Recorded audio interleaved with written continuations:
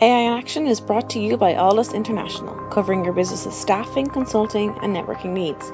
Our host brings you the leading minds in AI, sharing their story, their success, and their advice. Focusing on fast-tracking you to the top, AI in Action cuts through the hype to help you kickstart your data science career. To listen to the latest AI in Action podcast, head over to www.aldus.com/podcast or subscribe via iTunes, Stitcher, or Google Podcasts. Welcome to the AI in Action podcast. I'm your host, Mark Kelly, Chief Customer Officer at Aldus International. Today's guest is Clemens Viernickel, CEO and co-founder of SiaSearch. Clemens, very, very good to speak to you today. Thanks for having me. Tell us a little bit about your background, and then I'd love to know a little bit more about SiaSearch and how it actually got started. So SiaSearch is a company I co-founded in 2019. It's a data management platform designed for computer vision data sets, which just helps engineers spend a lot less time handling data. But let's maybe start with the first question. So I'm born and bred in East Berlin, and I kind of grew up more as a developer. Started coding very early on. That was more in the 90s and 2000s, so it was mostly websites. However, then I shifted my interest and ended up studying economics, politics. I studied in Switzerland and Paris.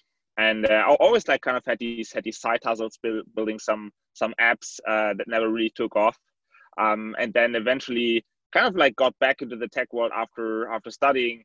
I went on to work for Google in London in central strategy, and it was a quite interesting time. It's a pretty interesting unit that does all types of large scale strategic initiatives across the European region, from go-to-market, competitive intelligence, policy, tax, and you get a very good hang of how the company makes decisions, how kind of this big corporate apparatus operates. And I kind of got more of a, I would say, a consulting education, but also was very much educated with this type of, data-driven decision-making. And this is also at Google, I kind of really was the first time I got in touch a lot with kind of machine learning and AI, which was then in 2015 starting to get hyped quite a bit. I was experimenting myself a bit. I was part of this transition at Google to AI first as a company strategy. And I kind of developed also this then fear of missing out, kind of it revived my kind of intention to build something myself, do something more technical. And I then essentially got in touch with a good friend of mine, Rasmus, who started to set up Merantix in Berlin. And Merantix is a company builder for machine learning companies. I believe Rasmus was on this podcast as well a while ago. And I loved the concept immediately. Essentially, the idea was to help machine learning research to transition better into industry. And there was a cool group of people very early on still. And Russ wanted me to help build up this concept. And I did this for a while. Was working actually on one of their projects in self-driving then. And there I kind of first got in touch with the SiaSearch problem that we're now working on. So we're working with a big OEM. And it was super interesting to see how when we were working with them on kind of actually implementing computer vision problem, that they had a very hard time dealing with the data that was coming from the vehicle. So it seemed almost unimaginable to me that how much manual work went into dealing with this type of sensor data. And we built the idea to create a company that would make interaction with this type of sensor data a lot easier, and hence really improve and accelerate the development of machine vision. And then we're super lucky to convince Mark, who's now my CTO and co-founder, to join us straight off his PhD at ETH in Zurich. He basically did his work specifically on data-driven development for robots, pretty famous lab of Roland Siegwart, spent some time in Berkeley. And he was super excited to build something around this because he was feeling this problem firsthand and felt that there was a very worthwhile activity. And he joined in, and we started SiaSearch in mid-2019. And here we are. Tell us a little bit about how the original problem that you were trying to solve has maybe changed, or has it got a little bit more complicated, or pivots, or tell us a little bit about that journey. Yeah, I would say in the beginning, what we felt was so the companies seem to know very little about kind of like all of these type of like data that they were collecting. So there was just a huge this huge assets of data that they were like storing on the cloud or in some data centers, and it was like very difficult to say like, just know what do they have, like, and it seemed like all of this data was sitting just idle on the cloud or on premise. And like our initial thinking was really about like, oh, we want to help the companies and the engineers use more of this data and retrieve it and understand what's in that data. So the core concept was starting to build around, okay, we should kind of like analyze this data and like create metadata around it. But however, pretty soon it became clear to us, like through our initial kind of like user interviews and customer conversations, that the actual problem that these engineers had was like that whenever they wanted to interact with these raw data assets, essentially the way to do it is to just download a batch of data and then look at it by hand.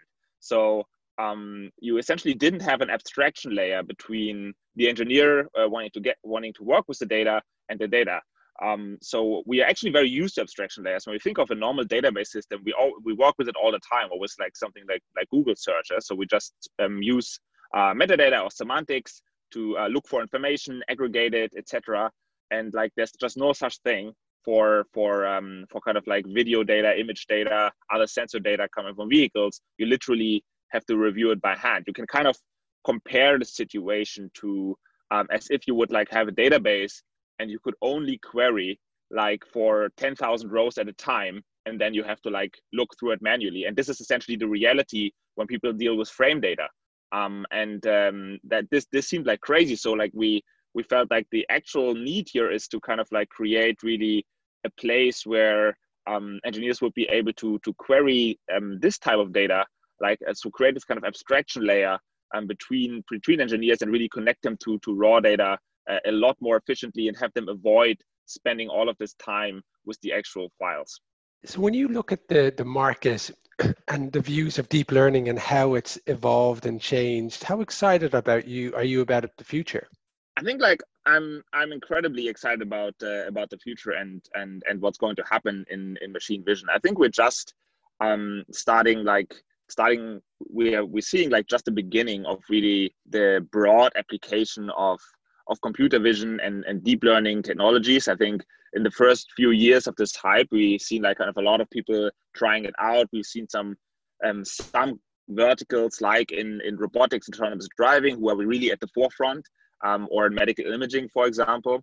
However, like it's only now that like really these things like get into a place where like they are seriously considered to be used in production environments. So they're like moving to more and more companies. There's a lot more breadth that going on, and these things like starting to be used on a day-to-day basis. So we see just incredible potential to revolutionize like many different areas using image processing and computer vision.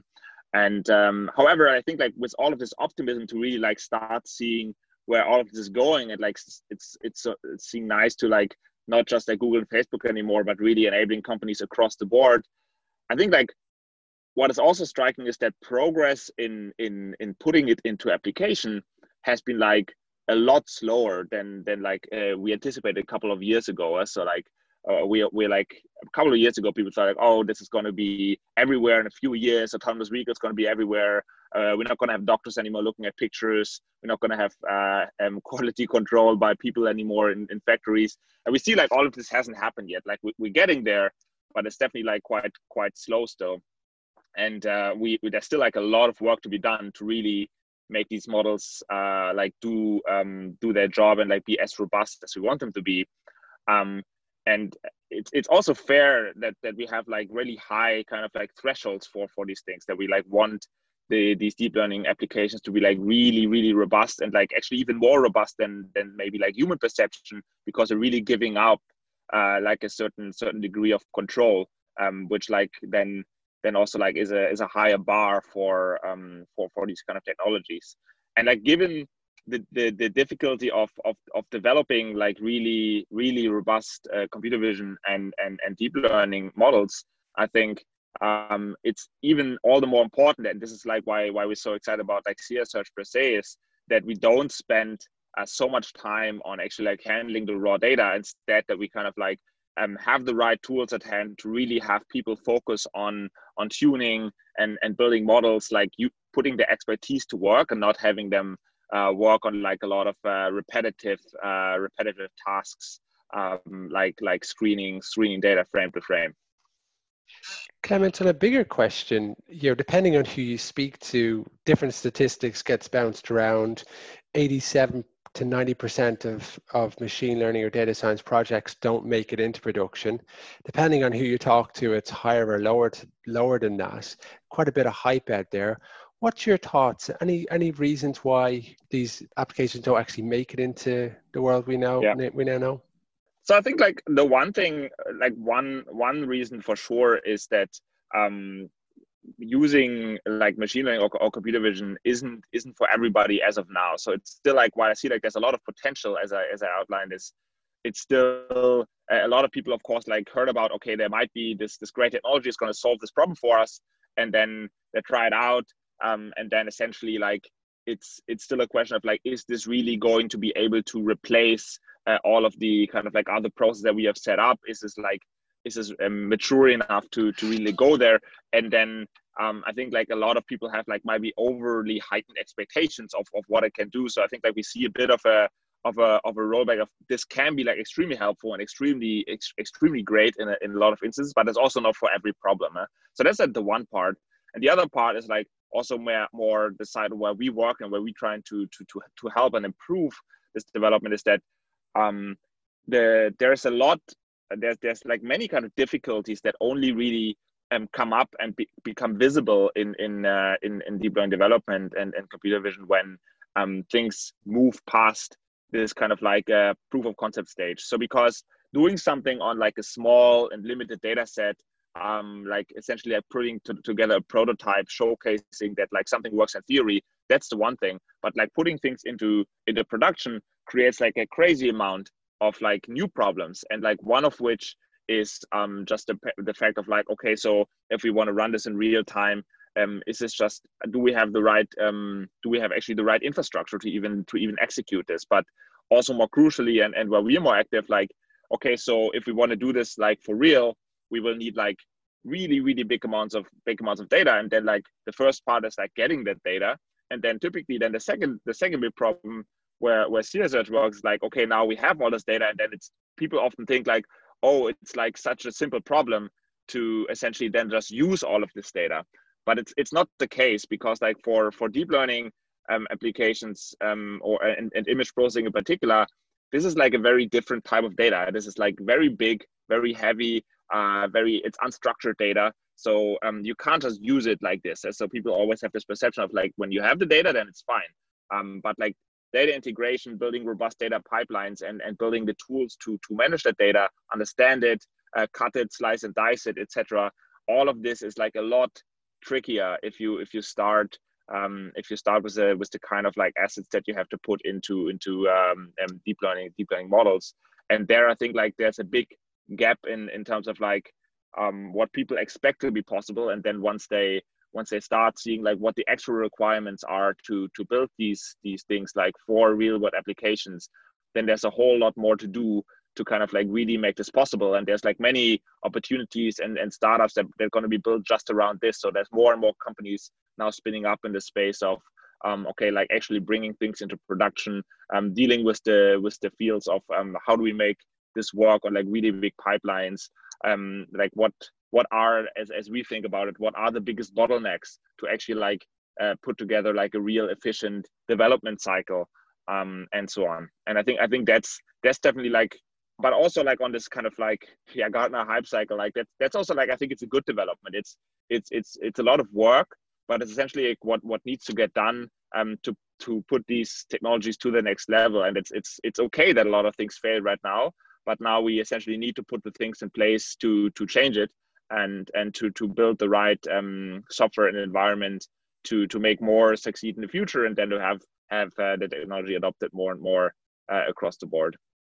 I think it's It's a really good summary of what you said. There's quite a few factors out of there. I think what I find in the market is dirty data, inaccessibility to the data, and Yes. working on the wrong problem that doesn't actually make impact, not having the buy-in from senior management. 6 months in, why is this taking so slow? Well, it's a pretty big job to be doing, and Yeah. then not being sold then afterwards in terms of I suppose it comes back to the problem they're working on isn't that impactful. It falls under the wouldn't it be cool snare, and that just gets a lot of people demotivated by the end of it. So there is quite a few challenges to overcome to get in. And unlike a typical engineering cycle, you can't just give somebody a Jira ticket and expect this to work in a very nice Scrum practice. You're dealing with research, and research is very hard to generate return on investment from it, and that's the beauty of it in some regards. My final question,